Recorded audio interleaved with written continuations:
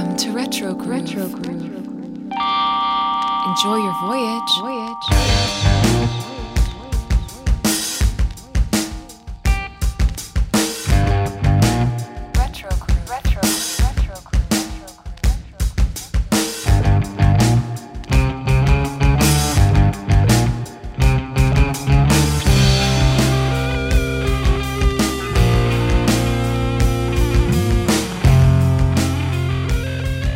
Howdy and welcome to Retro Groove. I'm Adam C. And I'm Liam D. And this is a podcast where we talk about music that stands the test of time, the albums and artists that have shaped and reshaped the sonic landscape, as well as covering new music from those artists. Today, I am super stoked about this episode. It's going to be a lot of fun. Side A, we're going to talk about what we've been listening to, some music news, and some community questions as usual. But on side B, we are going to dig into the sordid history of Tony Hawk's Pro Skater game soundtracks. Mm-hmm. How cool is that? So great. I can't wait. I mean, such a cool history there. It was my exposure to a lot of this kind of punk, ska, hip hop even. And I'm sure it was for a lot of other people too. It was really important to those bands, and excited that the series has come back, and kind of carried on the tradition. Yeah, so we've got the Tony Hawk's Pro Skater 1 and 2 coming out for the Nintendo Switch this Friday, June 25th, and it's out on other platforms right now. But that has stirred a lot of conversation about the music, which was a huge part of the games. And there's been a lot of folks in the vinyl collecting community that have been sharing their pickups because they repressed the soundtracks on vinyl as well. I think at least the first one. And so that's just something that is current and exciting. And I cannot wait to dive in and talk about a lot of these songs that, you know, we've heard hundreds and hundreds of times trying to beat that one level that was giving us so much trouble. But before we get too deep into it, Liam, happy Father's Day, dude. Yeah, How was you your too, day? man. It was pretty good. Just took it easy. Didn't make a crazy deal of it. I feel like you try to get out to a restaurant or something and fighting for reservations and waiting and all that. And just had some fun with the family, spent some time, bought some super soakers and ran around in the yard. And Yes. just had some quality time, which was great. How about you? Same here. We didn't do a whole lot on purpose. You know, made breakfast at home rather than going out. Got coffee, went to the toy store, let the kids run around and grab whatever they wanted there. So it's just, I would rather have a chill day, spend the time with the family, and it's really relaxing. So it was a perfect day to chill, and then now I'm ready to dive into this. It's going to be great. You got to go to the record store today too. I did go to the record store today, and that was the one thing where, I'm definitely not the kind of person that wants to take a Father's Day or a birthday and be like, I want this time to myself. I'm never like that. But they did let me run into the record store and not hound me about how much time I was going to take. Not that I take a whole lot of time anyway, but that was something that we did do today. And I was grateful for it because I got some really cool pickups. Speaking of which, I picked up the first ZZ Top album, aptly titled ZZ Top's first album. And I've been looking for that one for a while. It seems to be kind of a little bit more difficult to find, at least in the wild. And I just love early ZZ Top. Yeah. Their first 4 or 5 albums in the 70s before they started to kind of change their sound and, incorporate a little bit more, new wave and punk influence in the early 80s. Not that was bad, but it's not my favorite to listen to. You like the bluesy kind of grittier kind of Southern blues. Yeah. I'll pop on Tejas or I'll pop on Tres Hombres and I'm in hog heaven. I love it. I think that's pre-Beards basically too, right? Like the Beards didn't really become established until later on. That was like the notable thing, but I don't even think they really had the long beards in this first album or two. Yeah. I don't believe so either. Yeah. That I think that was part of their kind of reimagining of the band. And, as you get older, that just kind of happens naturally anyway. But it's interesting to think about how far back that first album was. 1971. Wow. So, they've been around for quite some time, and they were actually only a band for about 6 months or so. By the time that album came out, they got signed like in their first year as a band. Wow. Billy Gibbons had obviously been in other groups and was, a well-known personality, but ZZ Top themselves, they got signed almost instantly. So is that 50 years, that album then? I got to look. That's crazy. It's got to be. It's 71 is when it came out. Yeah. And it's, I was jamming it January today. 71. Yeah. I put it on today, and it sounds so good. It's really amazing. So I'm really happy to have found that. I wasn't even looking for it. It just, I always have a certain pattern when I go to the record store. And so, that last row that is typically kind of ignored, I'll look for Wings, I'll look for Yes, I'll look for Neil Young, and then boom, ZZ Top. And so I almost didn't go to that last row because I was like, I want to get back to the kids and everything. I don't want to take too much time here. But I kept digging anyway, and I'm so glad I did, because this one has been a little bit of a white whale for me for a while. Cool. So I'm glad to have that. I was also able to pick up both the second and third album by The Pretenders, 2 and Learning to Crawl, respectively. And I was glad to pick up those. I'm a big fan, and I just recently grabbed an original pressing of their first album, so I'm working on that discography, which is great. Awesome. Also grabbed Flag by James Taylor. I'm, as I've said before, my mom was a huge James Taylor fan, so, by default, I'm a fan. And James Taylor's probably the artist that I have the most records of that I hardly ever listen to. Mm-hmm. I love his music, and I'll listen to Sweet Baby James and stuff like that. But it's pretty rare that I'll pop on a more recent James Taylor album. But I want to finish out the discography, and he's got quite a discography. So anytime I see one at his records are usually pretty cheap anyway, just because they were so ubiquitous. But I picked that up. Yeah, I have that with John Denver too. And I don't even think my parents were really John Denver fans, but like I just kind of stumbled across him, and I have a bunch, and I'll throw them on from time to time. They just put me in a mood that I think is similar to a James Taylor kind of mood. It's just like, yeah, absolutely. It lets me breathe a little bit. It's kind of nice. Completely. And speaking of records and groups that are like that just kind of put you at ease and make it feel like that you can breathe, like you're outside getting some fresh air. I've been listening to a lot of the new Kings of Convenience album that came out on the 18th.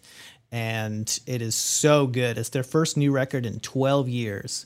Crazy. And it's just perfect. It is absolutely beautiful. They've got a couple of songs that they have Feist singing along with them. Oh, wow. And they're just beautiful songs. It's Love her. Great record. And yeah, she's just one of my favorite singer-songwriters of all time. And it's another one of those records that it only was released in Europe. So I'm having a hard time getting a hold of it at a decent price, because it's like, no matter what I do, I'm going to be paying close to $15 for shipping. So I've been trying to find a good deal on it, and hopefully it starts to come down. I don't care about getting like the special edition one on colored vinyl. I just want the record. Yeah. So hopefully I can pick that up eventually, because none of my local shops got it. It's going to have to be an import.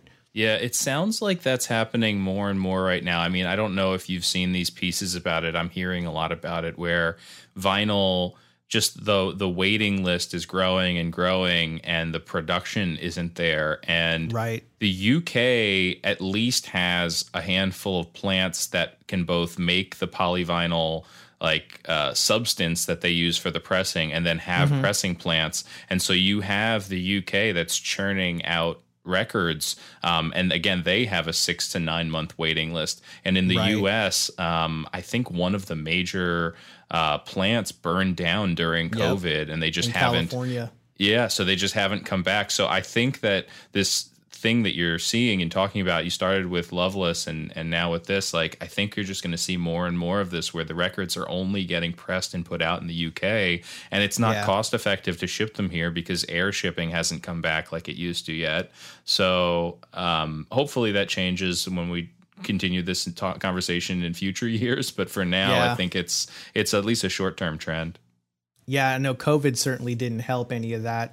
Speaking of Loveless, I finally have brought to a close the saga of me getting a copy of that album, the one that I wanted.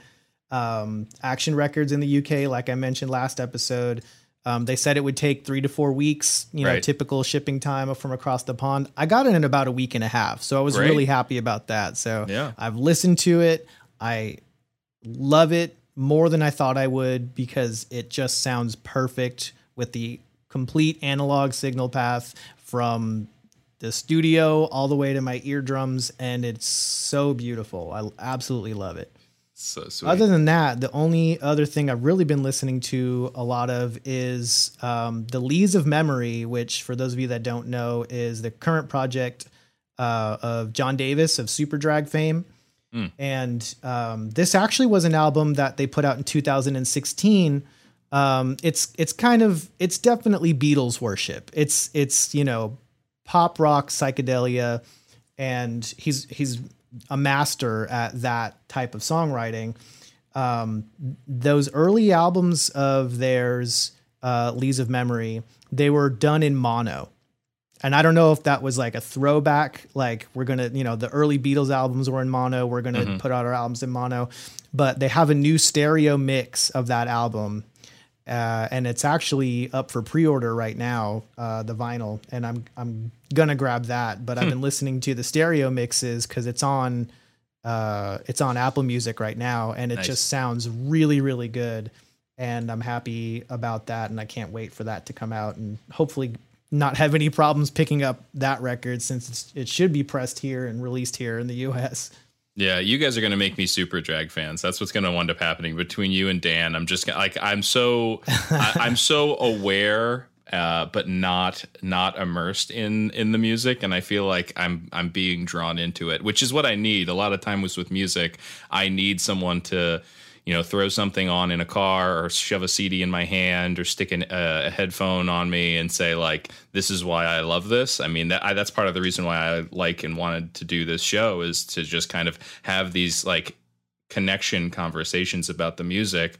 And now I've started listening to a band that I hadn't really spent much time on, and I'm getting into it. So I now I feel it, like it's going to happen. That's awesome. And and you know what? If you don't get into it, it is what it is, because that band was such a huge part of my formative years. When Regretfully Yours came out, I was learning how to play guitar. I was, in the absolute throes of teenagedom. You know what I mean? It was like, those are your formative years, and those bands that you listen to, they stick with you forever. Even if you end up, not really listening to them later on in life, that always sticks with you. So someone getting into Superdrag or any of those bands that were big in the 90s, if you're listening to them for the first time now, it might not hit you the same.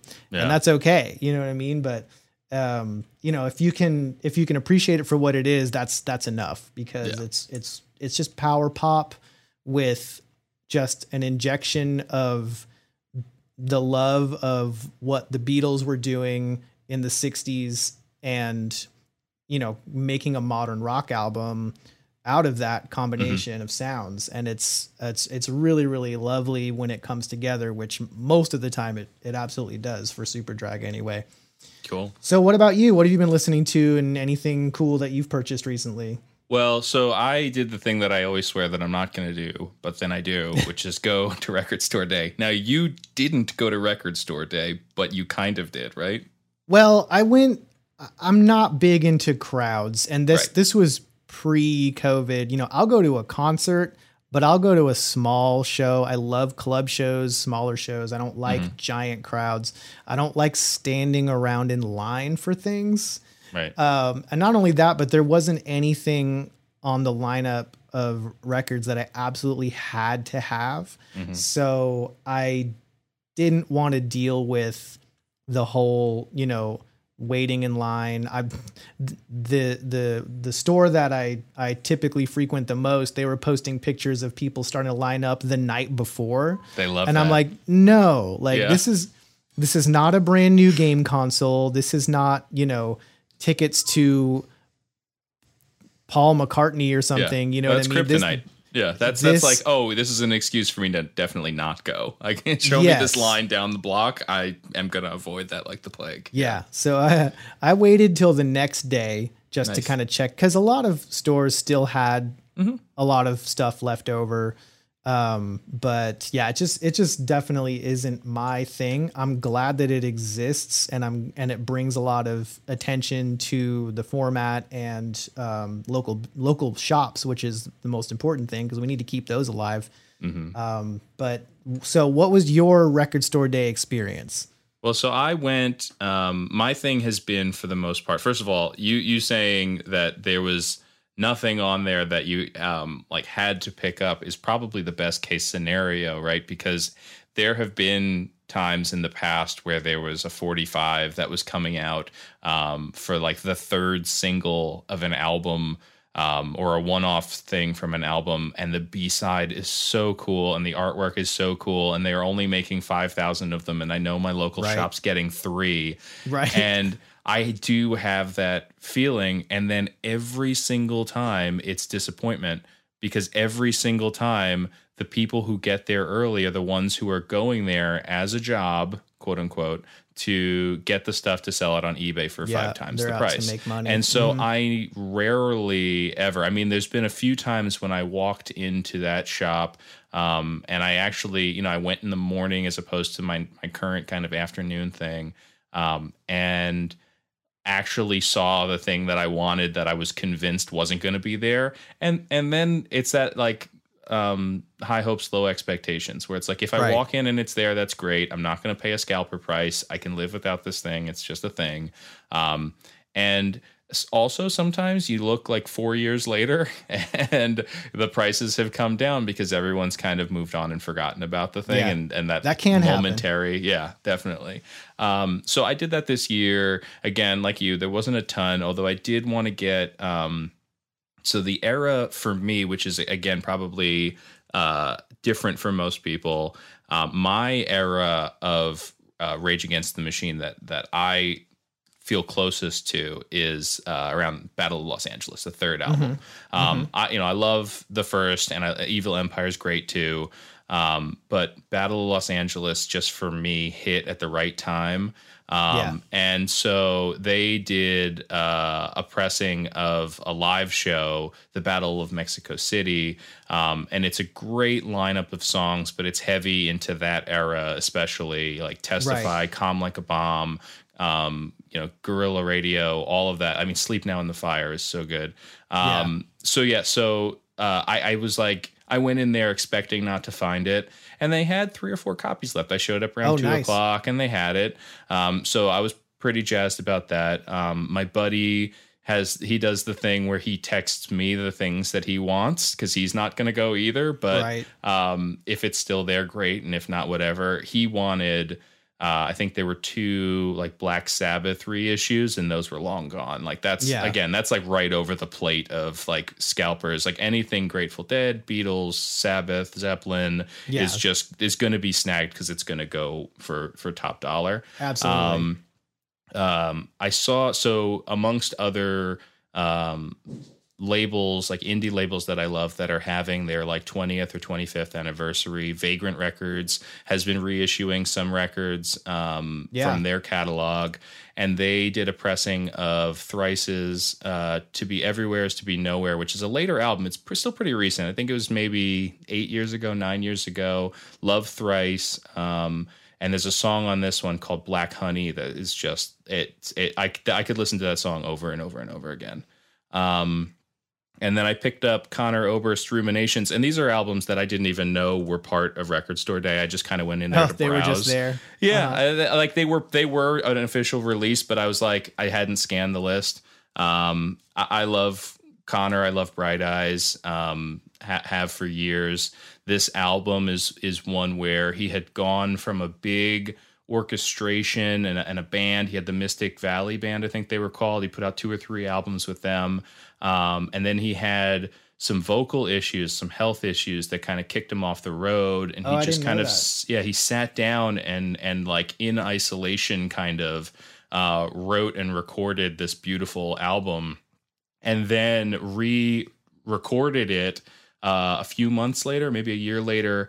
I believe it's called Celebrations, and it's the same album, but with a band with a lot bigger sounding. So Ruminations is like the stripped down raw songs. So there's some songs on this that I love the Ruminations version, and there's some that I love the Celebrations version. Oh, that's cool.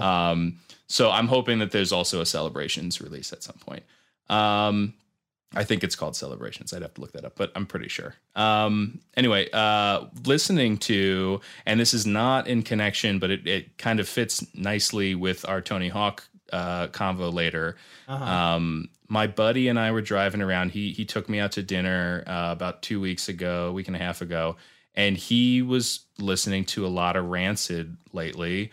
And so we were just like kind of jumping around their discography as we were driving. And again, Rancid, not really ska band, but a lot of that dance hall from the Op Ivy roots, like it's definitely in there a bunch. And it was another thing that we've talked about before where I was like, oh, here's something I could play in the car with my kid. And so I've played some Rancid for her, but I was like, I can play Less Than Jake. I can play Catch-22. I can play some of these fun ska songs. And she'll dig it. And she does, it's like the horns and the kind of energy that she just loves kicking around in the back seat. So I've been listening to a bunch of ska lately. I was super, super into it. Saw a lot of shows back in the day. It was big in the tri-state area where I'm from, Northeast. But yeah, it's like a rediscovered love, that I'm having right now of just, it's just so easy to listen to. Like it's so easily listenable. So it's great. Yeah. I remember that too. Ska was huge in the 90s. When growing up, I was in a ska band. No way. In the late 90s. Yeah. I mean, we didn't do anything, but we got together and had a name and called ourselves, a band. So cool, but it just kind of speaks to how huge that genre was at that time. Call it. Did you have a trombone player? Did you have a trumpet player? We did not have a horn section, unfortunately. Tough to find. We had a keyboard player that would basically like play the horn parts on a synthesizer. It was like an old Yamaha DX synthesizer. Awesome. Or DX7. And it was a lot of it's just fun music. Mm-hmm. It's fun to listen to. It's fun to play. There's a reason why a bunch of kids shows use ska as like their theme or like the ending credits. The Aquabats, man. Yeah, the Aquabats went on to like create Yo Gabba Gabba and stuff. Like, so many of those bands have gone on to make kids music and it's use just that kind energy. Of stuff. It's like that joke. Ska music sounds like what plays in a teenager's head when he gets extra mozzarella sticks. It's just I've never heard that. That's fantastic. It's just so fun. It's like and whether it's, more aggressive, distorted guitar driven ska or the more traditional, kind of rock steady feeling ska, it's just so much fun. And I don't listen to a whole lot of that anymore, but it is something that plays in my head when I'm not necessarily thinking about it. It just pops in there because it's so ingrained in my memory of times as a teenager, listening to it in the car or playing or writing ska songs. It's just a great genre that at least nowadays certainly doesn't get the attention that it probably deserves, if any at all. Yeah. Well, that kind of, I mean, maybe we can jump right to a question. We have two questions from Texas Trey. And maybe that is the answer to this. I don't know. We talked about a little bit songs that have been forgotten by most over time, but burned into your brain for a long time. He went on to say songs that you may have been too young to catch initially, but you remembered the words or something like that. My head immediately went to Informer by Snow. I didn't know who Snow. I didn't know who Snow was. Obviously, there's a definite one-hit wonder. Huge one-hit wonder. But that song is so catchy, and I remember catchy. not knowing the words at all because he's singing in a fake Jamaican patois, but like it's Leaky Boom Boom or something. But it's so catchy. And my buddy, when he was like the first of us to get a car, and he had the cassette and he played that, and I will never not listen to that song if somebody plays it. It is so you fun. have to listen to the whole thing. Yeah, it's so good. Yeah. What about you? Is there anything that you have that you think that you have stuck in your head, or maybe was celebrated at the time but isn't kind of remembered as it might or should be now? That was such a great question, and it was so hard for me to come up with something because it's such a open-ended, kind of broad question. But I'm definitely going with The Way by Fastball. Mm-hmm. And that song was just massive when it came out. It was everywhere. And it was so catchy. It's so such a good song. Perfectly written. And the guitar is present. And it's just like you want to hear that guitar part again.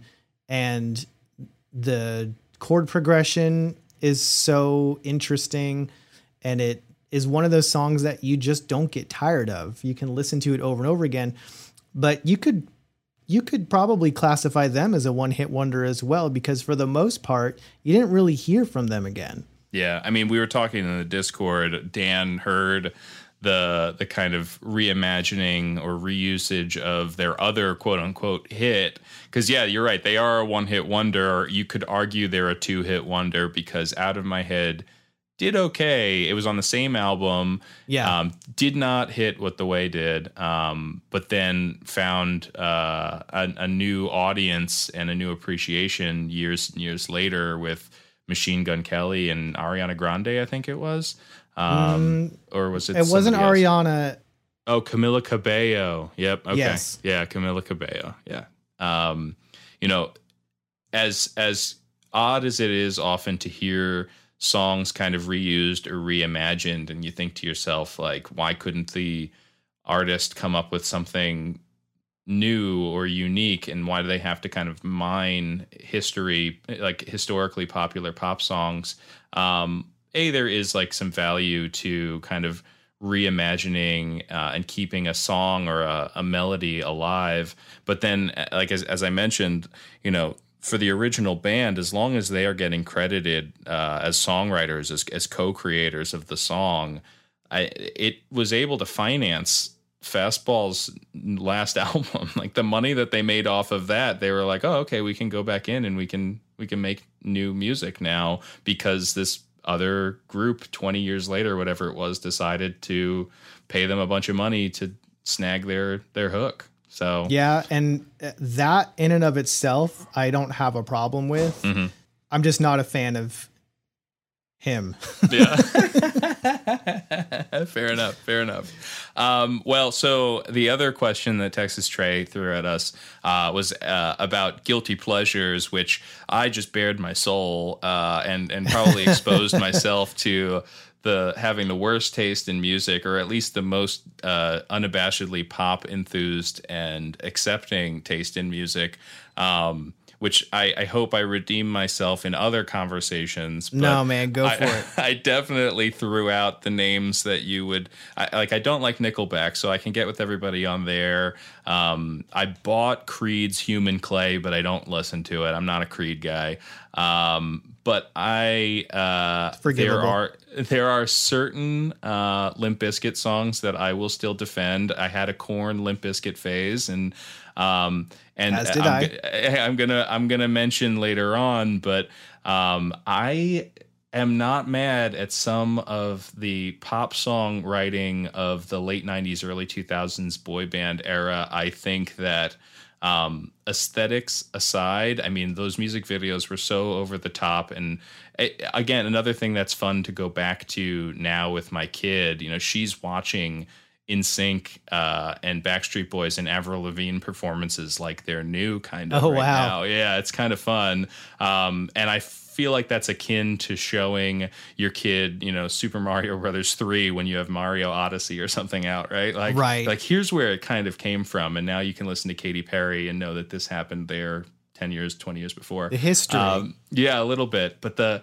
songwriting in some of those, I love it. There's a song by the Backstreet Boys called "The Call." It was on their third album. It's fantastic. I love "Bye Bye Bye." I think it's a jam. So yeah, I have plenty of artists that I will admittedly say that I could easily say that I love those songs. And they're designed to be earworms, catchy. Oh yeah. They're perfectly crafted to get stuck in your head and stay there. Right. You know, we have the technology, we know the formulas, and they did what they had to do to sell records, and they nailed it. It's not something that I listen to, but the songwriting, regardless of the subject matter, the hooks and the music it's objectively almost flawless. I mean, these are expertly crafted songs.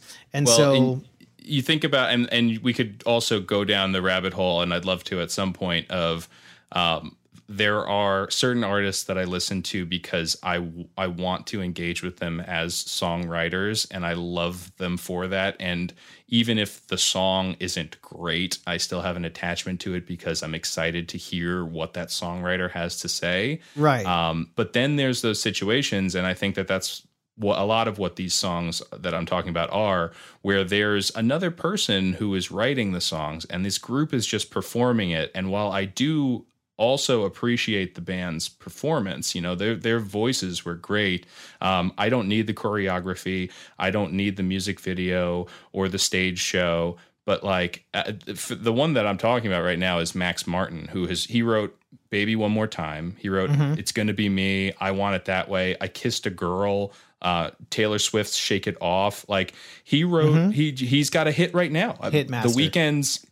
The Weeknd's song "Blinding Lights," which it either was up for awards or received awards, I'm not sure, but like one of the biggest pop songs of the past year.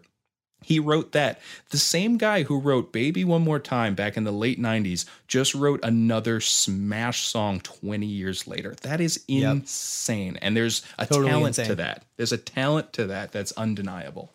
Yeah, I mean, it's not easy. Yeah, there may be a formula, but it takes a great deal of talent to sit down and create something new with that given formula and have it be fresh and interesting enough to become a hit. Because, you know, just because you follow a formula and just because it sounds good doesn't necessarily make it a hit. There's a whole lot of factors at play.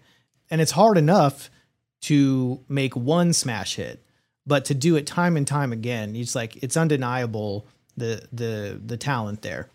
Yeah. And I'm sure it's more, you know, there's an entire team of people crafting this stuff. So it's not just one person. It's a massive group effort, and it's enormously expensive as well.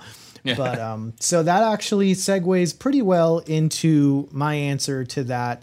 I had talked about a couple of things on the Discord, but as I think, if I'm being honest, I think my guiltiest pleasure has probably got to be repeat listenings of Toxic by Britney Spears. Oh my gosh. Which may be the best pop song of all time. And I'm not being facetious and I'm not using hyperbole. Mm-hmm.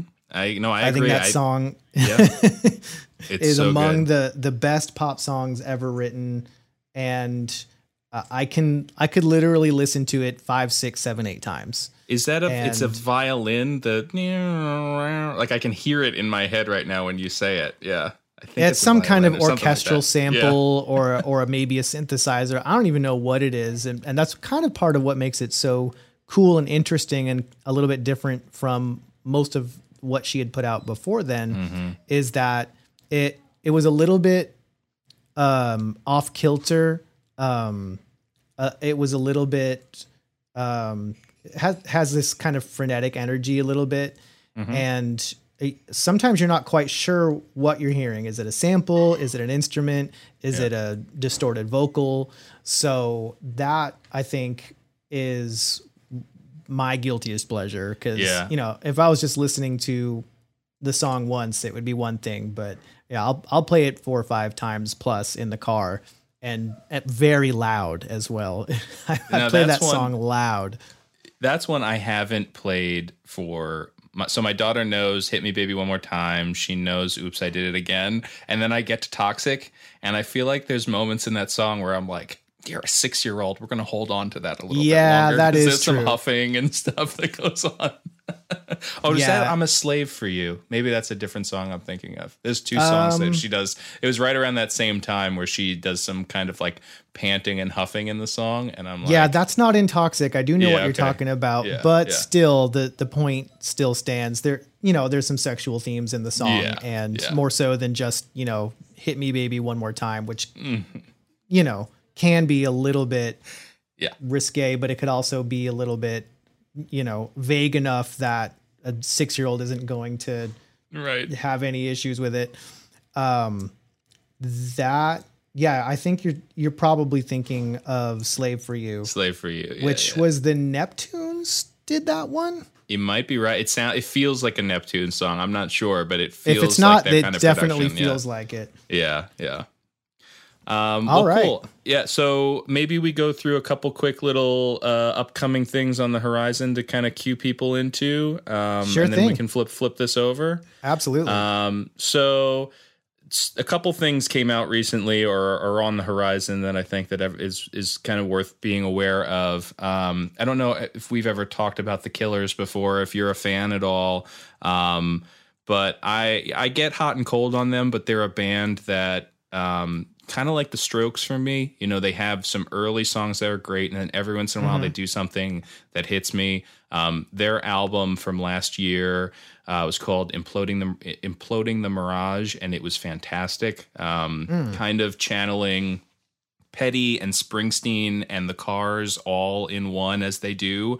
But so Springsteen has become a fan of the band, and they are obviously fans of his. And so during this time of COVID, as you're seeing all these weird things happen and bands kind of rethinking things, apparently Bruce reached out to them and said he'd love to do something together.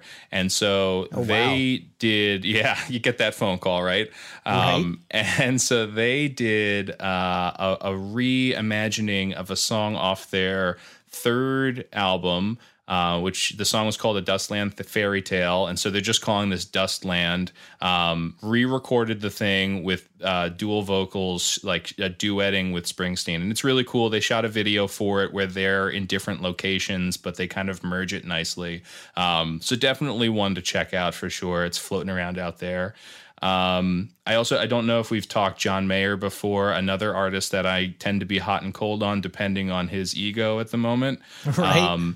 He's got a weird thing where he could easily go down as one of our generation's best and most versatile guitar players. And his desire to be a pop star keeps getting in the way of that. You know, like he tours with the Dead. Like he discovered his love for the Grateful Dead so much so that they then said, okay, come out and play guitar for us. And he has for years now. And occasionally just creates these gorgeous, sprawling songs. And then sometimes he's so set on getting another hit and being a pop star that he just steps on himself. But he's got. Go ahead. What were you going to say? Sorry. Oh no, just from what I have heard and what he seems to communicate is that playing, blues guitar and being a guitar virtuoso is his dream.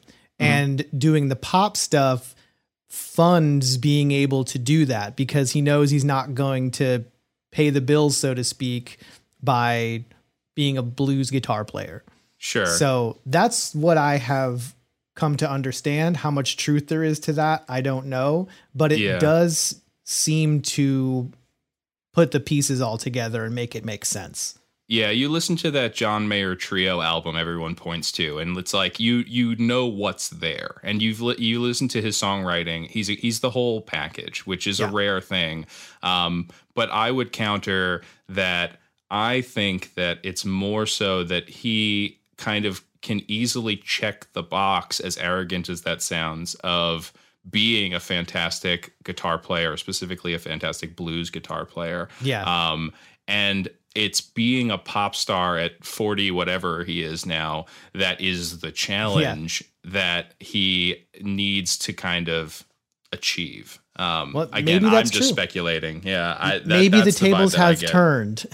And what used to be the cash cow has now become the challenge. Well, I can see that. Yeah, and that's why this project, this new album, I'm excited to hear. I've only heard the first song, which is called Last Train Home. But if you look at the whole aesthetic of it, you watch the video, the album cover is fantastic. It looks like a vinyl record from the 80s with the nice price sticker on it. Like legitimately what you would have gone digging for decades ago. Yeah. And it feels like a Rick Springfield-y kind of infused, but like it's a John Mayer album. It's the first time in a while that I'm actually excited to listen to a John Mayer album. Like I can't wait to see what he does because it has a theme that interests me. But it also seems to be coming from a genuine place and not exploitative. So I'm kind of excited to see what's going on there. And then speaking of delving into the history a little bit, and going back to our Record Store Day conversation, I think there might be something that is going to sell out immediately, so none of us should get our hopes on. But it was just announced that the Foo Fighters are going to put out like a tribute cover album. They're going to call themselves the DGs, and release a disco album called Hail Satin. And I'm hoping that this is something that they'll press a lot of because it's a Foo Fighters album. But it's going to be four Bee Gees hits. And then I think a handful of other songs. They haven't said what the rest of it's going to be. They only said they're going to be doing You Should Be Dancing, More Than a Woman, Night Fever. Like, oh man, it's going to be so cool. Yeah. And they're going to do originals too in that style? I think so. Yeah. They said that side A is Bee Gees, is Bee Gees songs. And then I think the other is going to be like live recordings from like a recent outtakes or something like that. Yeah. Well, that I'm not going to camp out overnight, but I might wake up early and stand in line for that one. That's a tough one. Yeah, that's a really tough one. Yeah. And then as far as music on the horizon, Serge Tankian from System of a Down put out a 24-minute piano concerto recently, like bizarre. As one does. Yeah. Tom Morello is putting out like an electronica hard rock EP with the Bloody Beetroots. I mean, people are getting weird out there. I think people have gotten really experimental during this time at home and at their home studios and have come up with all these different things. And now we're starting to see it. Anything goes. I don't know if you follow the Eve 6 Drama on Twitter at all.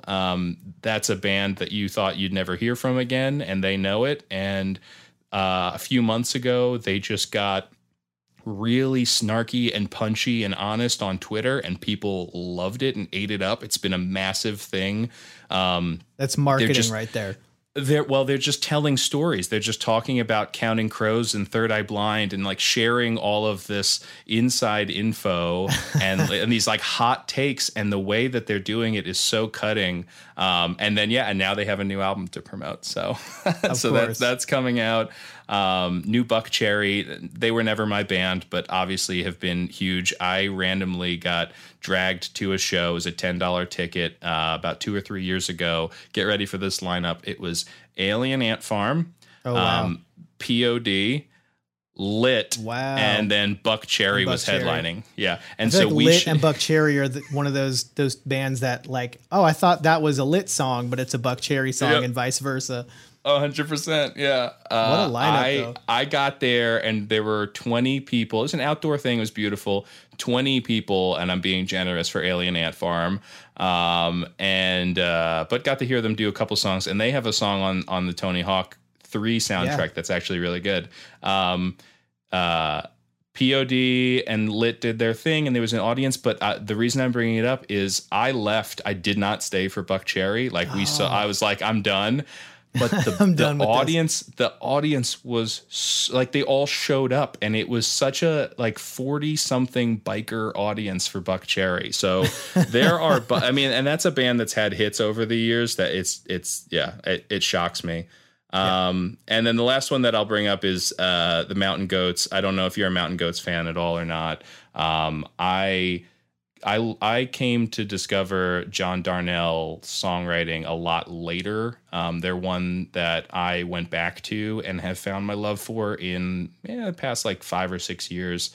And nobody can paint a picture the way that he does in a song, in such weird outside thinking, oddball stories and insights that can just kind of cut you. So I'm excited to see what he's done during this whole thing. Again, like looking to see what some of my favorite artists have come up with now that they have had their lives kind of turned on their head. Yeah. And that's a group that I just have barely scratched the surface of learning about and getting into. So that'll be exciting to hear, their newest thing while I'm in the process of digging through their old catalog and kind of discovering them. Which is always fun to do, and it makes it even better when you have a new album as kind of a marker for where they are now, and then seeing their growth over time to get to this point. I think that's really cool, and so I'm glad they're coming out with something new, kind of right while I'm just getting into them and discovering what they have to offer. It's really cool. There's a lot there. I mean, the early albums were done on these like 4-track cassette recorders, and they're really rough. I don't go back to that stuff a lot, although All Hail West Texas is a classic. But the later stuff, once he starts messing around with production and kind of fleshing out his songwriting a little bit, untouchable to me. Yeah. Awesome. Well, we have a lot to talk about still. I think it's about time to wrap up side A. And when we come back, we will go briefly over this week in music history and then drop into some Tony Hawk's Pro Skater soundtracks. Nice.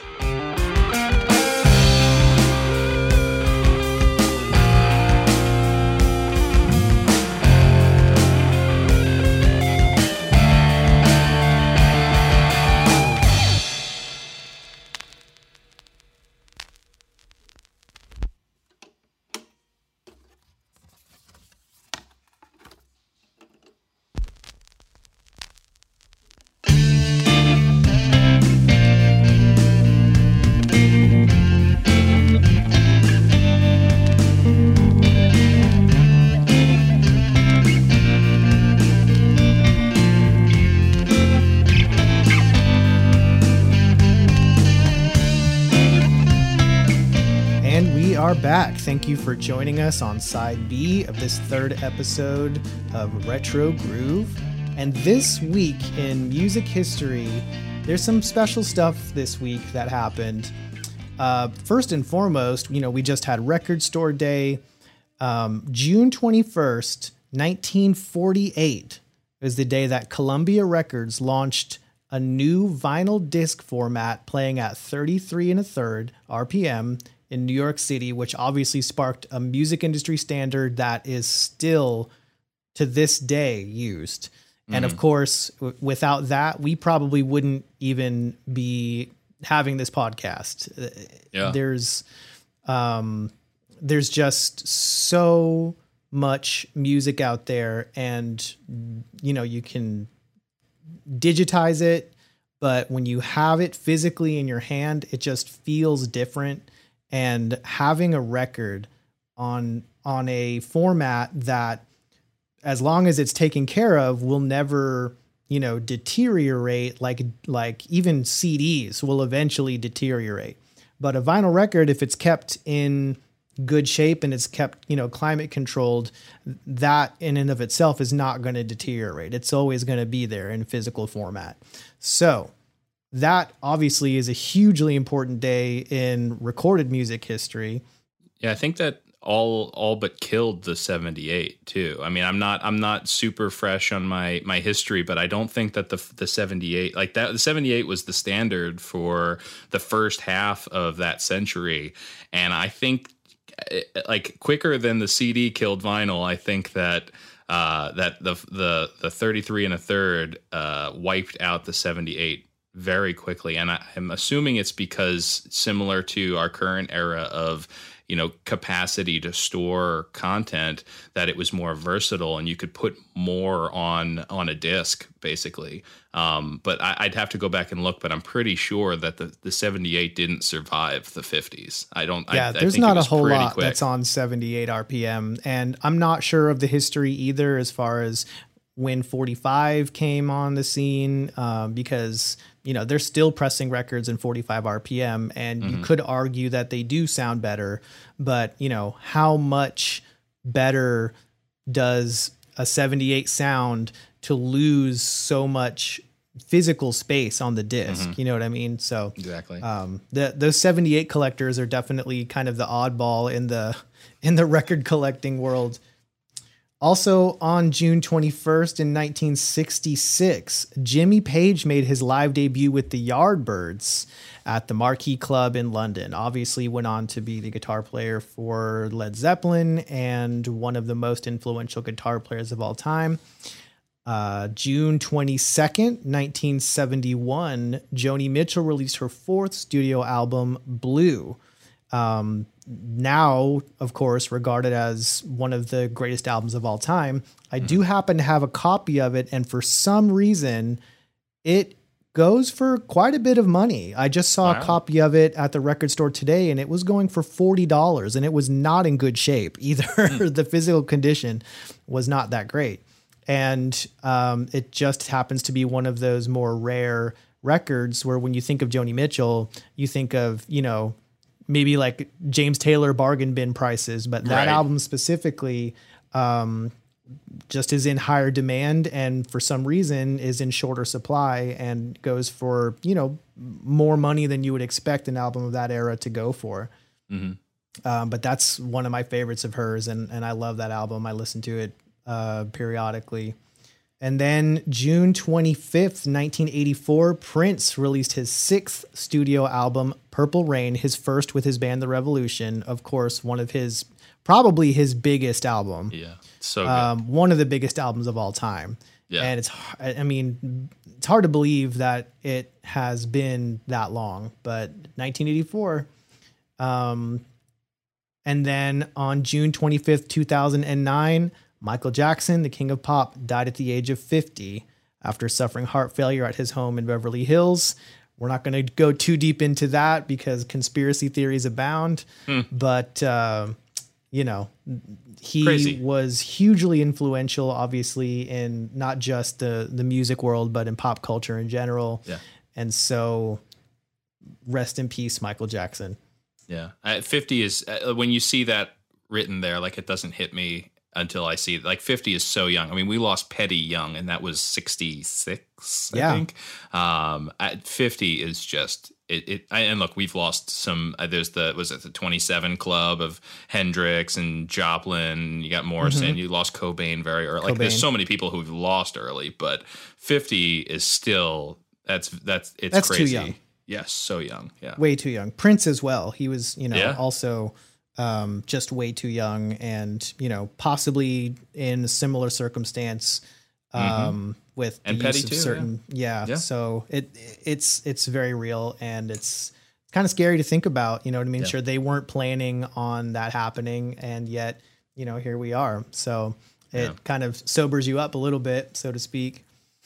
But we've got some fun birthdays this week. This is also my birthday week. So I'm happy to share my birthday week with some great musicians. Happy June birthday. 21st. Thank you. Appreciate that. June 21st, 1944, Ray Davies, who's the singer and principal songwriter for the Kinks. He is turning 77 on the 21st. Awesome. Chris Christopherson, born June 22nd. Get this, 1936. Ooh. He is still kicking, and he is about to turn 85. Amazing. Unbelievable. Cyndi Lauper, June 22nd, born in 1953. June Carter Cash was born on June 23rd, 1929. Obviously an accomplished singer-songwriter in her own right. Also happened to have married Johnny Cash. Yeah. She passed away May 15th, 2003. Yeah.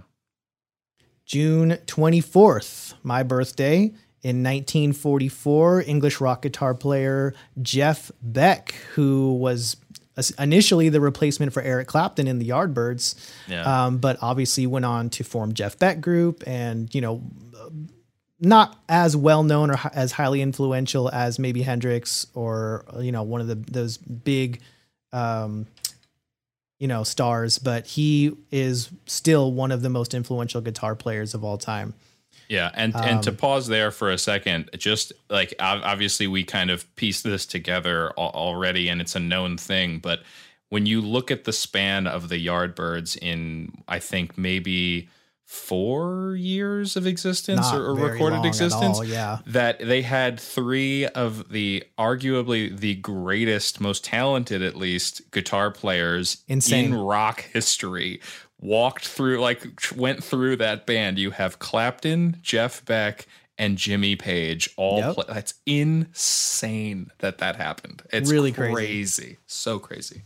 And nobody knows the names of any of the other Yardbirds. It's just, they all went on to be, just not guitar Yardbirds. Gods in their own right. And Derek and Dominoes and Yep. And also June 24th in 1949, Mick Fleetwood, drummer and co-founder of Fleetwood Mac. He is turning 74. John Illsley, June 24th, 1949, English musician, best known as the bass guitarist of the Dire Straits. He will be turning 72.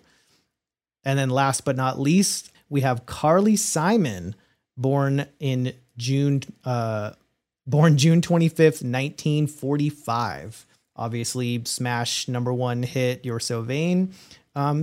You could maybe call her a one-hit wonder, but she had a pretty expansive career and was influential in the singer-songwriter scene in the 70s. So she definitely deserves a lot of credit for being influential in that sphere. Oh, yeah. All right. So were you a skateboarder at any point, Liam? I wanted to be. I had friends who maybe kind of were, but I mean, there was a guy named Mickey that we all kind of hung out by the elementary school when we were in middle school, maybe freshman year, and he would have a skateboard and kind of do some stuff, but it was really just like 4 or 5 of us that would pretend to be skateboarders and not actually be able to do any of it. What about you? Right. I did skateboard, but I also, in that same right, wanted to be a skateboarder. I wouldn't call myself a skateboarder. I would call myself somebody that took my skateboard to the skate park and listened to music and pushed myself around a little bit. Right. Yeah, it was a scene. It was like a reason to get together with like-minded people. Yeah. So in 1999, a game came out called Tony Hawk's Pro Skater.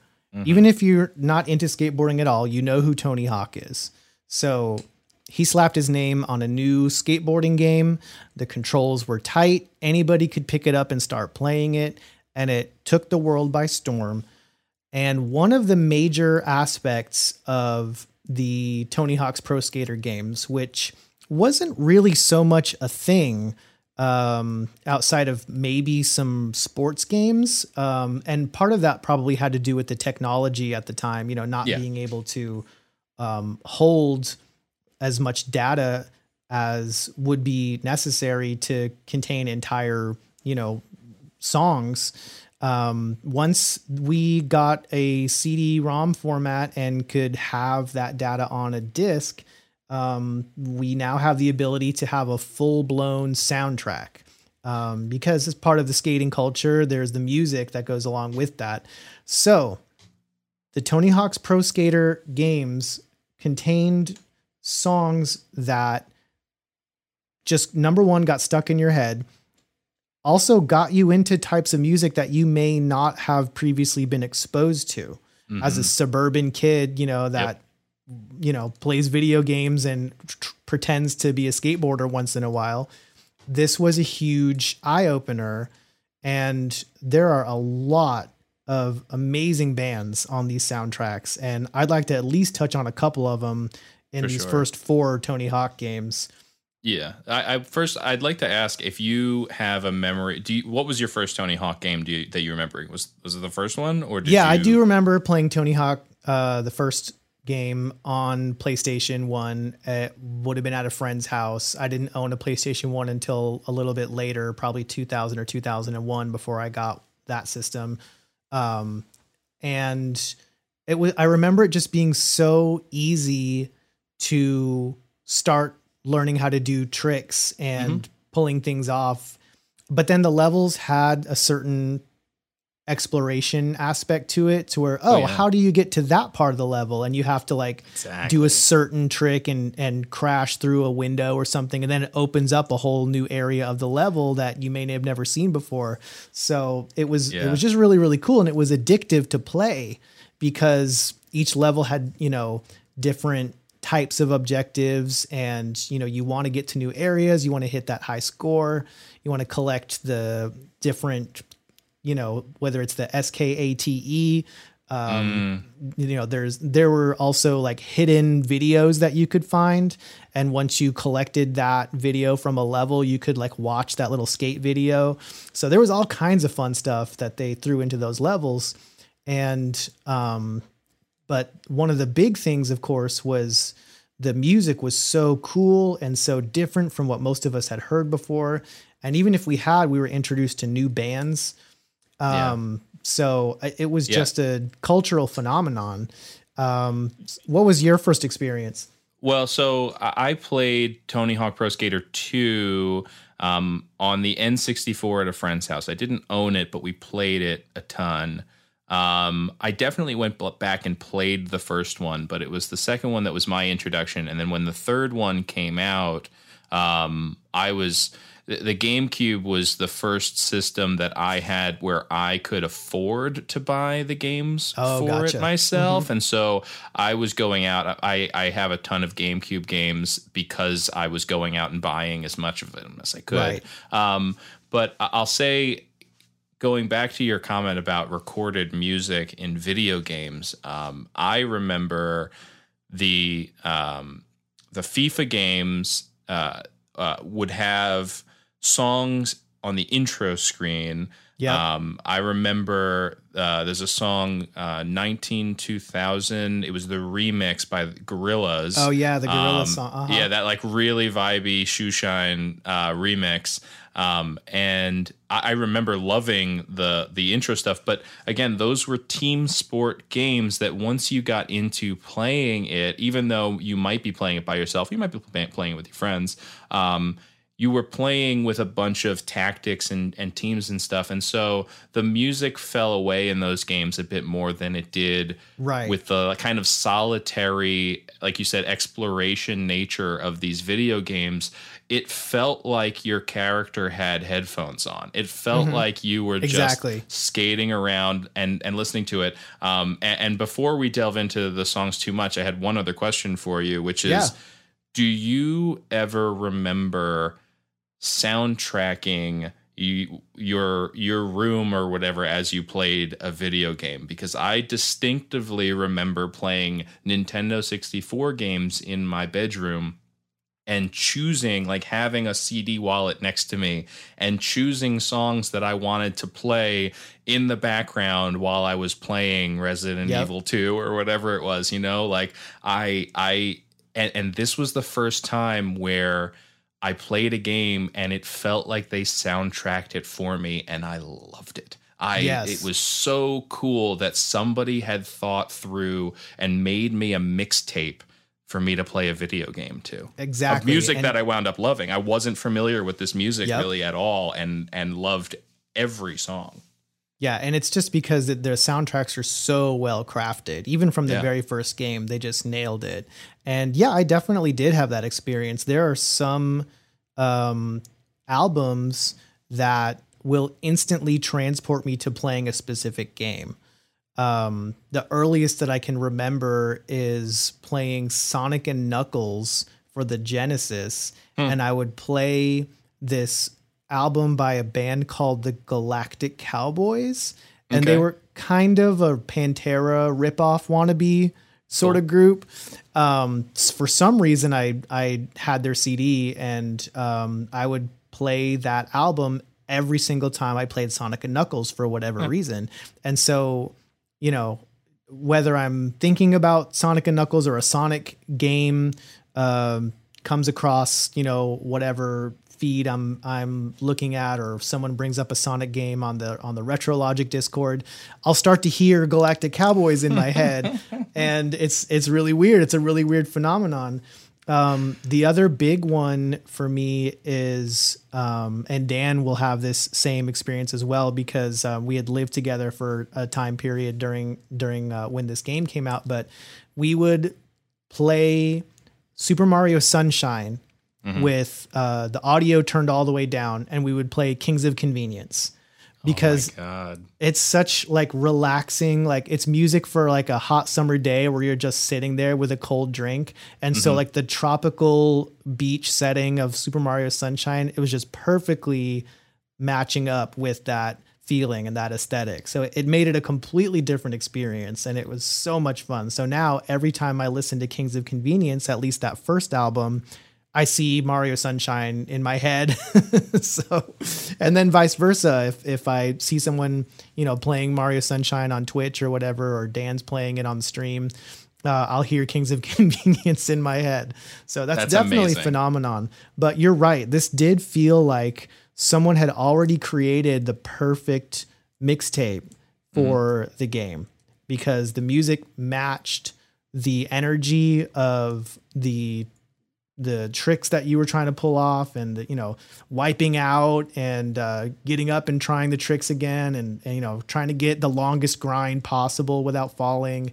It was just so much fun, and there was so much energy behind it, and it reminded me of being at the skate park. And half the reason to go to the skate park is because there would always be music blasting. Somebody would have a boombox, and there would be a stack of CDs, and it was an event. It made it something more than just, going to the skate park and pushing around and trying to learn tricks. It became a learning experience, whereas, that music's cool. Like, what is that? And then the energy behind the music kind of makes you push harder. It makes you want to go faster, and finding great music to go along with that was a big part of being at the skate park. Yeah, really complimentary. Yeah. I think we're going to focus on the first 4 of them. I mean, I think there's 10 or 11 at this point games. But I think part of the reason, because this is, arguably what we're most familiar with in the Tony Hawk series. I messed around with some of the underground stuff later on, but this is the classic stuff. Yeah. But also because these first, 3 or 4, once you get to the fourth one, it's a little dicier.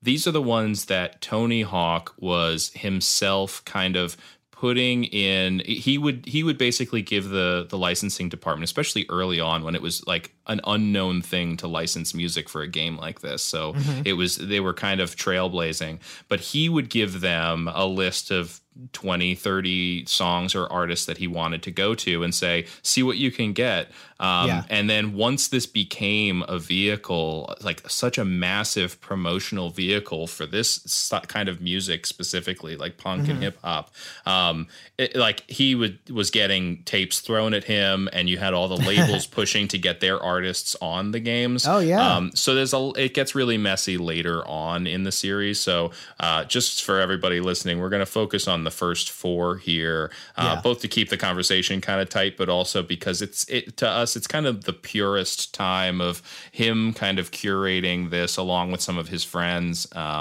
And just it being this organic, like you said, kind of a synergy between the scene and the music itself, and that translating into a video game. Yeah, for sure. All right. So Tony Hawk's Pro Skater, 1999. What songs jump out at you as your favorites? The biggest one for me, and I think for a lot of people, is probably Goldfinger's Superman. I mean, this song was a big song. Didn't have anything. I mean, it was from an album that came out 2 years before this. It wasn't a hit at all. They weren't a breakthrough. And I'm not just pinning this on my current resurgent love of ska. That album, Hang Ups, and that song specifically are so good. But this band that song was made by this game, and they can't not play that song live anymore when they tour, and it's specifically because of this. John Feldman, who we could do a whole thing on his production career, because he has kind of curated, he took the pop punk scene and just put his stamp on it. But he has said that this was what established them and gave them that boost, to the point that, like, when they played that song, they saw the reaction from the crowd where everybody knew it because everyone was playing Tony Hawk. It was such a cultural moment in that year. Yeah. Exactly right. I think the biggest one for me on this album is Jerry Was a Race Car Driver by Primus. Yeah. I was a huge Primus fan, and at the time, it was the only song that I recognized, so I probably just kind of fixated on it. But that the energy of that song is kind of just perfect. You don't typically think of Primus as a skateboarding band or a band that makes music for skateboarding, but that song just fit. And it was fun to marry those two of my worlds. I was a huge Primus fan. I was getting into skateboarding, and I was skateboarding at the skate park, and to have Primus on the soundtrack, I was like, oh, cool. Like, these two things are coming together in my life. And so that still to this day remains one of my favorite Primus songs. And again, like, that's Seas of Cheese, right? That's early 90s, like very early 90s, years before this game came out. And it's like, again, another song that just, it broke through for a band that never really had radio play. I don't think Primus has ever had a radio hit or anything, but such a huge moment for a funky band that to pluck that song 8-9 years later and stick it on a video game must have been the weirdest thing for Les Claypool to be like, yeah, sure, I guess go ahead, put it in a skateboard video game and then have it explode like that. Have it explode. You know, that was one that Tony Hawk was pushing for, and the other producers of the game were probably like, I don't know if that's a good fit, but Tony 100%. Hawk, he's a genius. Gotta give it to him.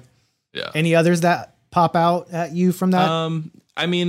What I would point out, and it becomes a trend that you'll see throughout most of these, although it definitely diversifies as we get into later games, he's a West Coast guy, man. I mean, you're looking at Suicidal Tendencies, you're looking at the Vandals. Like this is the Bay, this is Cali. Right. He's definitely leans into his love of that West Coast skater punk scene.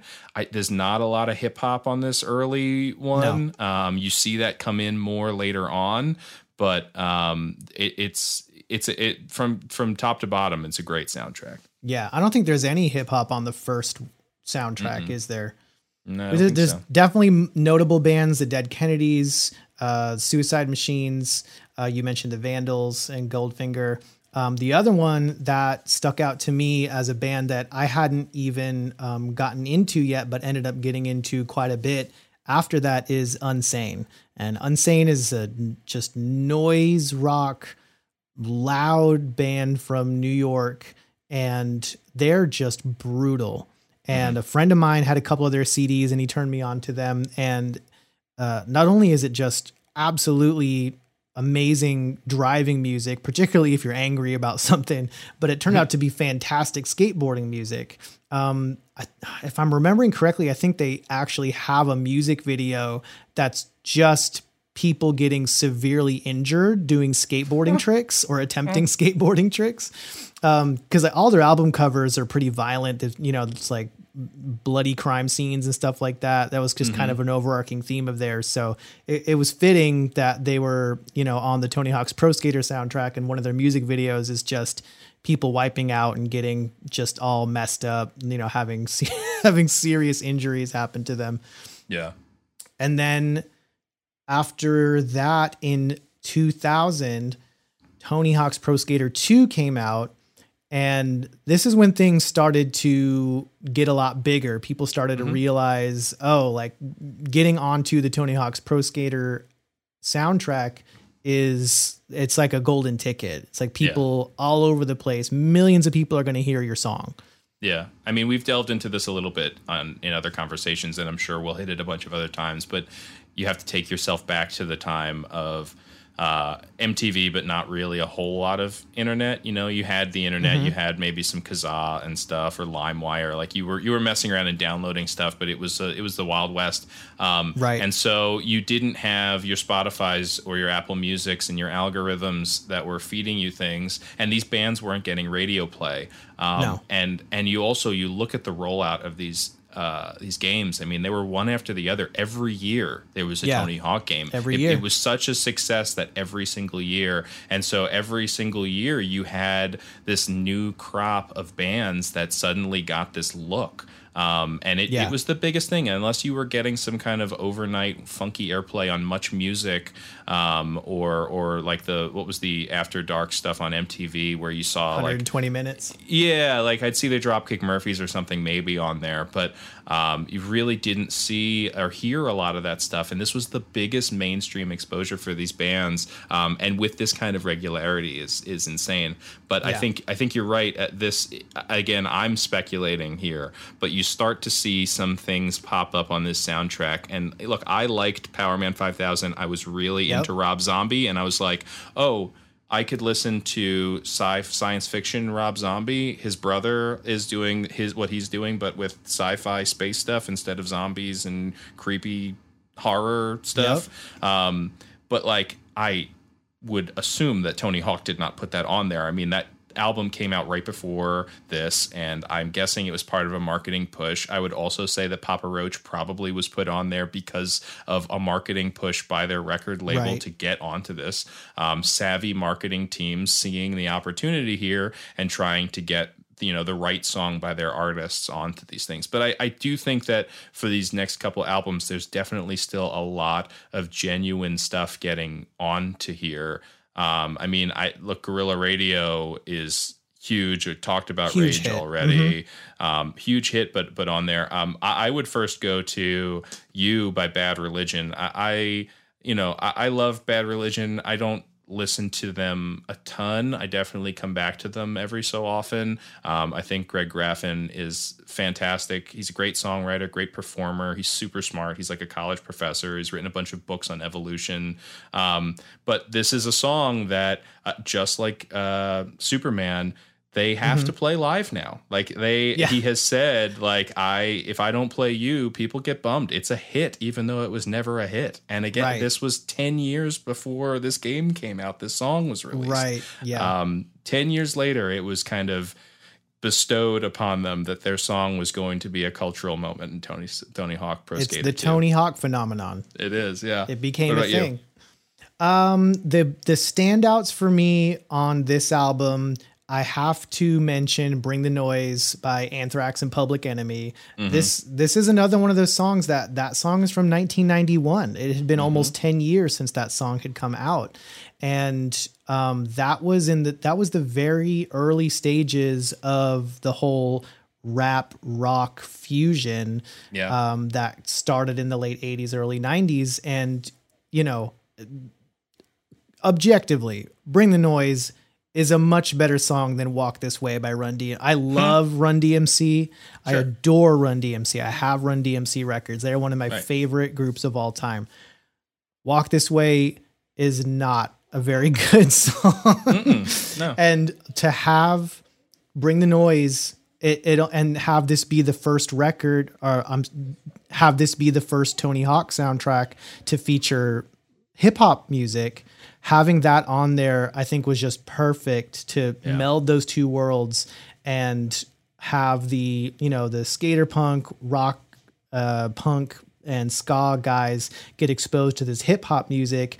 And then maybe have, the pop or hip hop folks get exposed to some of this more underground punk music.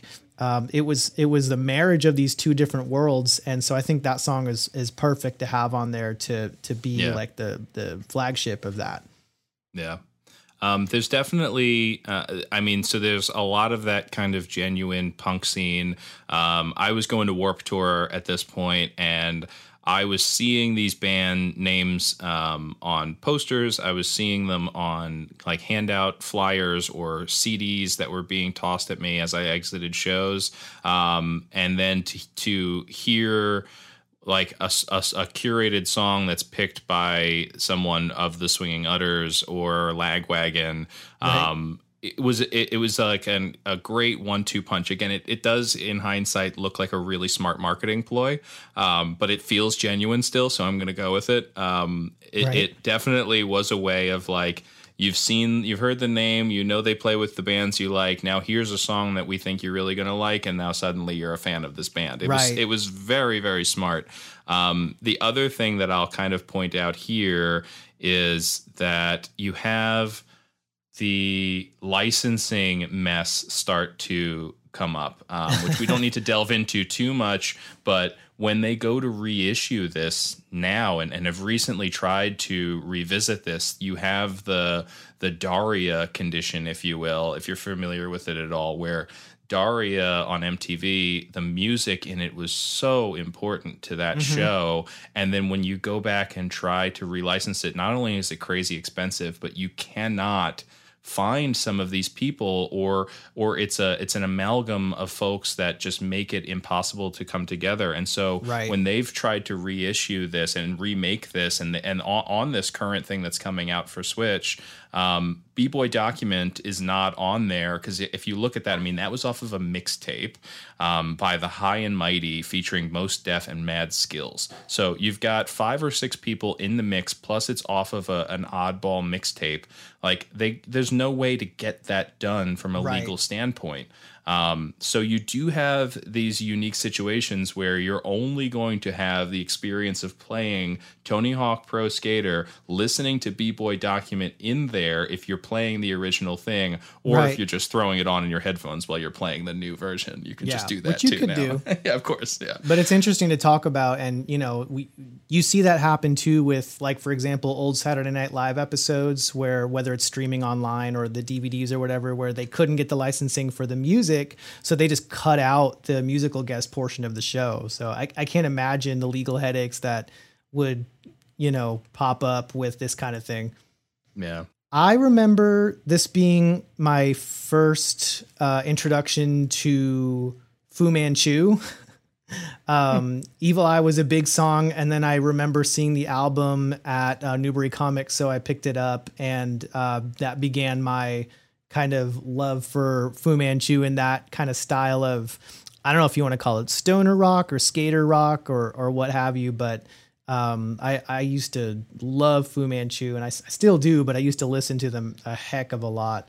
But there's a lot of really, really amazing artists on this album. I mean, obviously Rage Against the Machine, hardly even need to touch on them. We know how big and influential they are.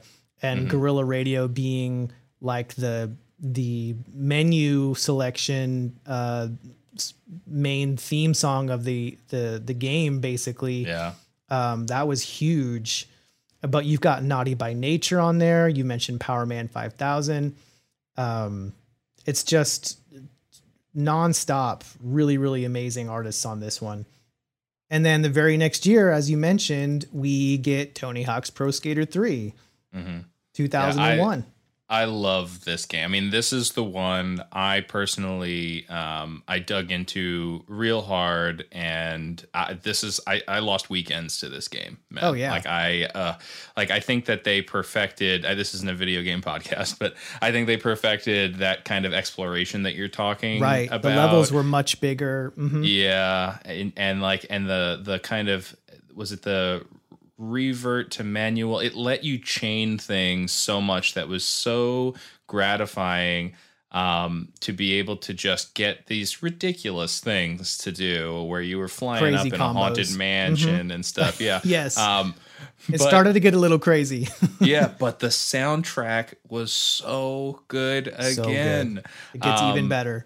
It does, and it's weird because I mentioned Seeing Alien Ant Farm. I forgot, like, they do have a great song on this. It's such a random deep cut song from that first album, but it's really good and catchy. And it fits. You do start to see some of the skater culture friends come in. I mean, CKY was.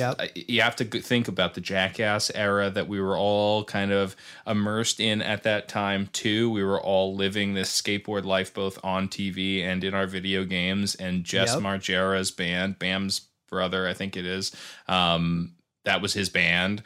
But yeah, there's so much good stuff on here. Great hip hop. I mean, KRS-One, Redman. Yeah, great hip hop on this one. And then you just hit after hit on this. I was familiar with Motorhead, but skateboarding to Ace of Spades, I would put that on perfect. Over and over again. It was so good. Yeah. What were your songs off of this? Well, that was definitely my first introduction to Motorhead, so let's start there. But there's a band called Ozomatli on this soundtrack, and I feel like they are so underappreciated. Ozomatli, for those that don't know, is kind of, and they actually just put out a single a couple months ago. Like, they're still doing stuff. They are, you can't really call them a super group, but they're a group of musicians that, if you're at all into any kind of genre bending, mixing, they are a Latin hip hop, jazz, funk party band. And Cut Chemist is in the band, and this song, Cut Chemist Suite, is one of the, sort of a turntablist style song. But I was a fan of theirs, and I'm so happy to hear them on the soundtrack. It wasn't my first time hearing them, but I actually think the first time I heard them was on a CD sampler. But it's just so fun, and it's a little bit of a breather because most of the music is pretty aggressive. So to have kind of more of a fun, upbeat sounding song was great to have on that album. Also on there is Reverend Horton Heat, the probably not the king, but maybe the crown prince of rockabilly music. I remember going to a Reverend Horton Heat show and getting knocked over and having beer spilled on me, and coming home and having to explain why I was 18 years old or 19 years old coming home from a concert smelling like stale beer. But, so that'll always stick out in my head whenever we talk about Reverend Horton Heat. But, having that kind of thing, that was also an older song. and to have some legit rockabilly on that album, it just kind of expanded the sonic landscape there a little bit. Also the Mad Capsule Markets, which we talked about a little bit off air.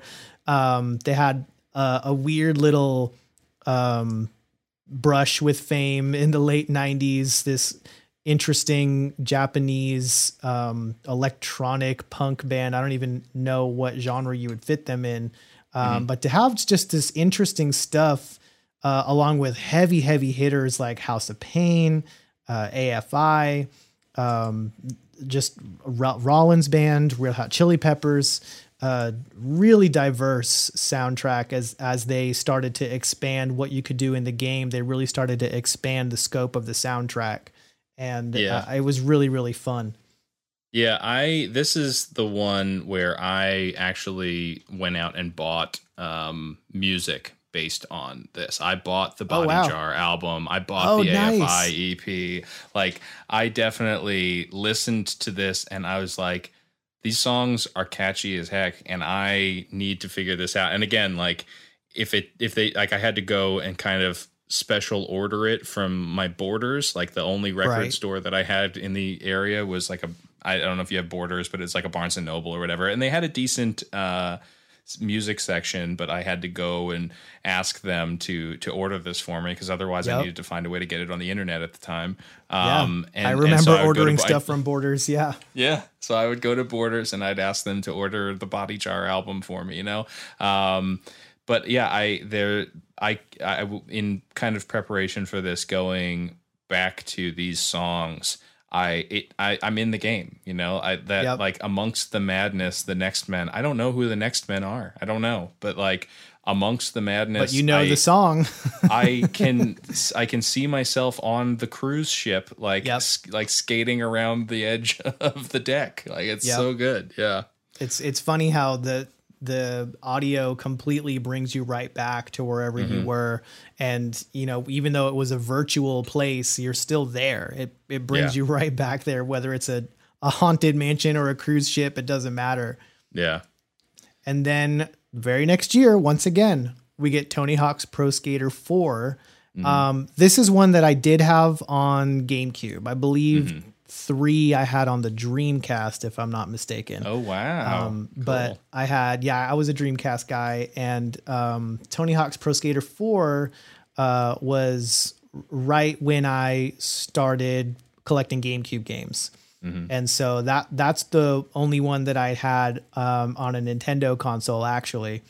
Because the Nintendo 64 versions of the Tony Hawk games were not quite as good, and I think part of it was just the size limitation of the cartridge.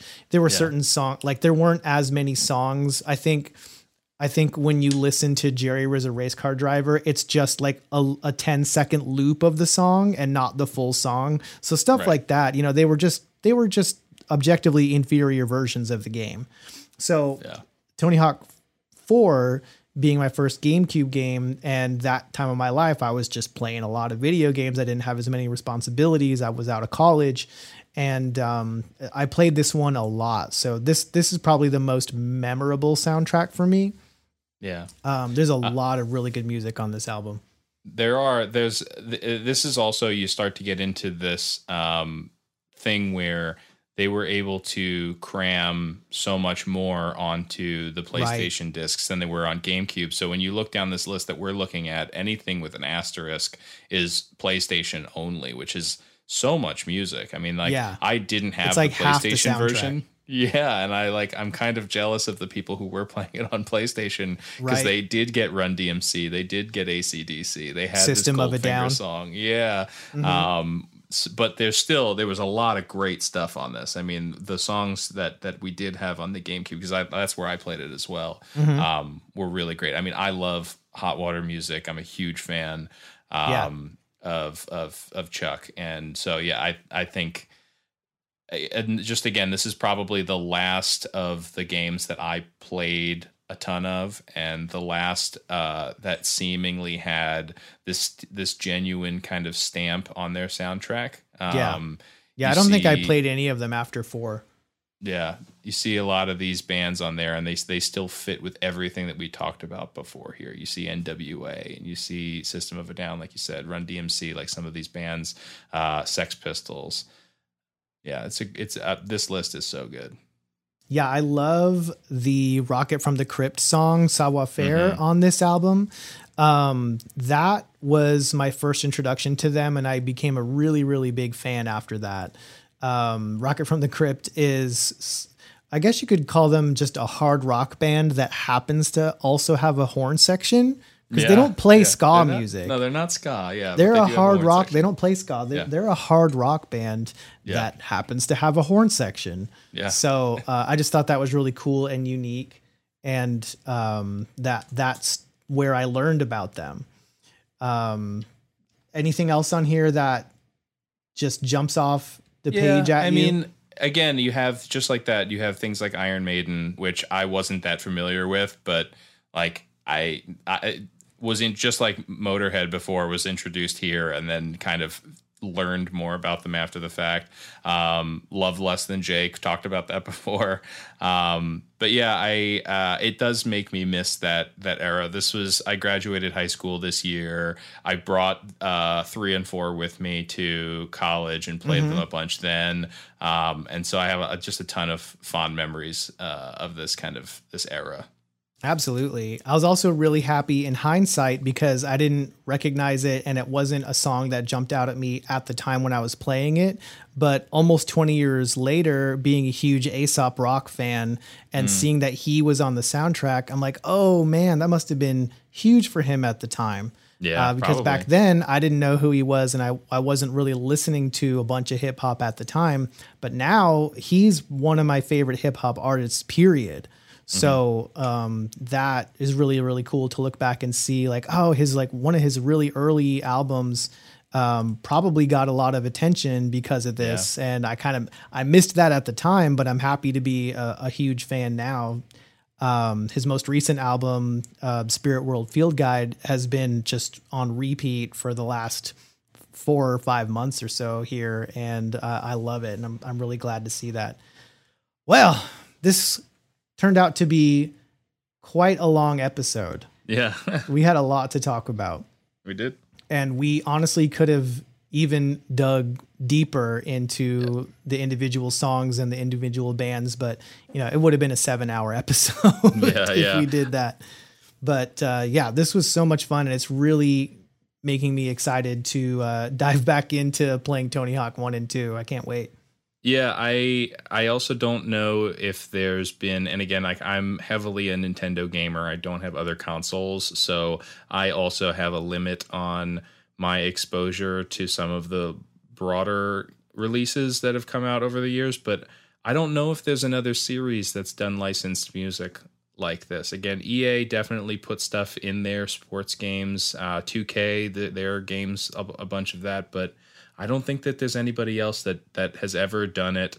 This was such a moment that everything kind of aligned in such a pure way. Yeah. So it was really cool to revisit this both from a personal standpoint, but also just kind of looking at it as a big moment for this scene to kind of like supplement everything else that was happening culturally. It was super important, and again, like it brought me to CBGBs ultimately. Like it made me the fan that then went out to, like, the reason I went to Warped Tour was because I was exposed to these bands, and I found the brand and went along with it. And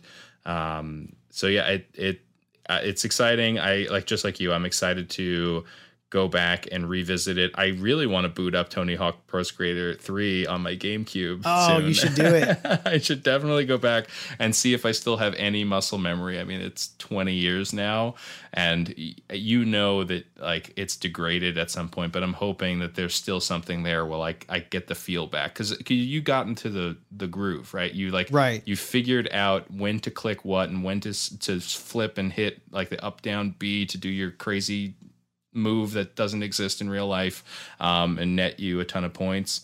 And so I'm excited to like re-experience that and see what this re-release, this remake is all about. Yeah, I feel like it's such an easy game to pick up and learn anyway that it'll just be like riding a bike. Yeah, I think so. Yeah, I'm just as excited about hearing the soundtrack as I am about playing it. So, fun times, definitely. I'm glad they're bringing stuff back like this, and it's very timely as well. Summertime, it's time to relax, listen to some cool music, pretend to be a skateboarder again. It's all coming to a head. Yeah. Well, thank you everyone for listening. This has been Retro Groove. Retro Groove is part of the Retro Logic Network. Check out the website, retrologic.games, for social links, merch, community, and more. Thank you so much, y'all, for listening, and we will see you next time.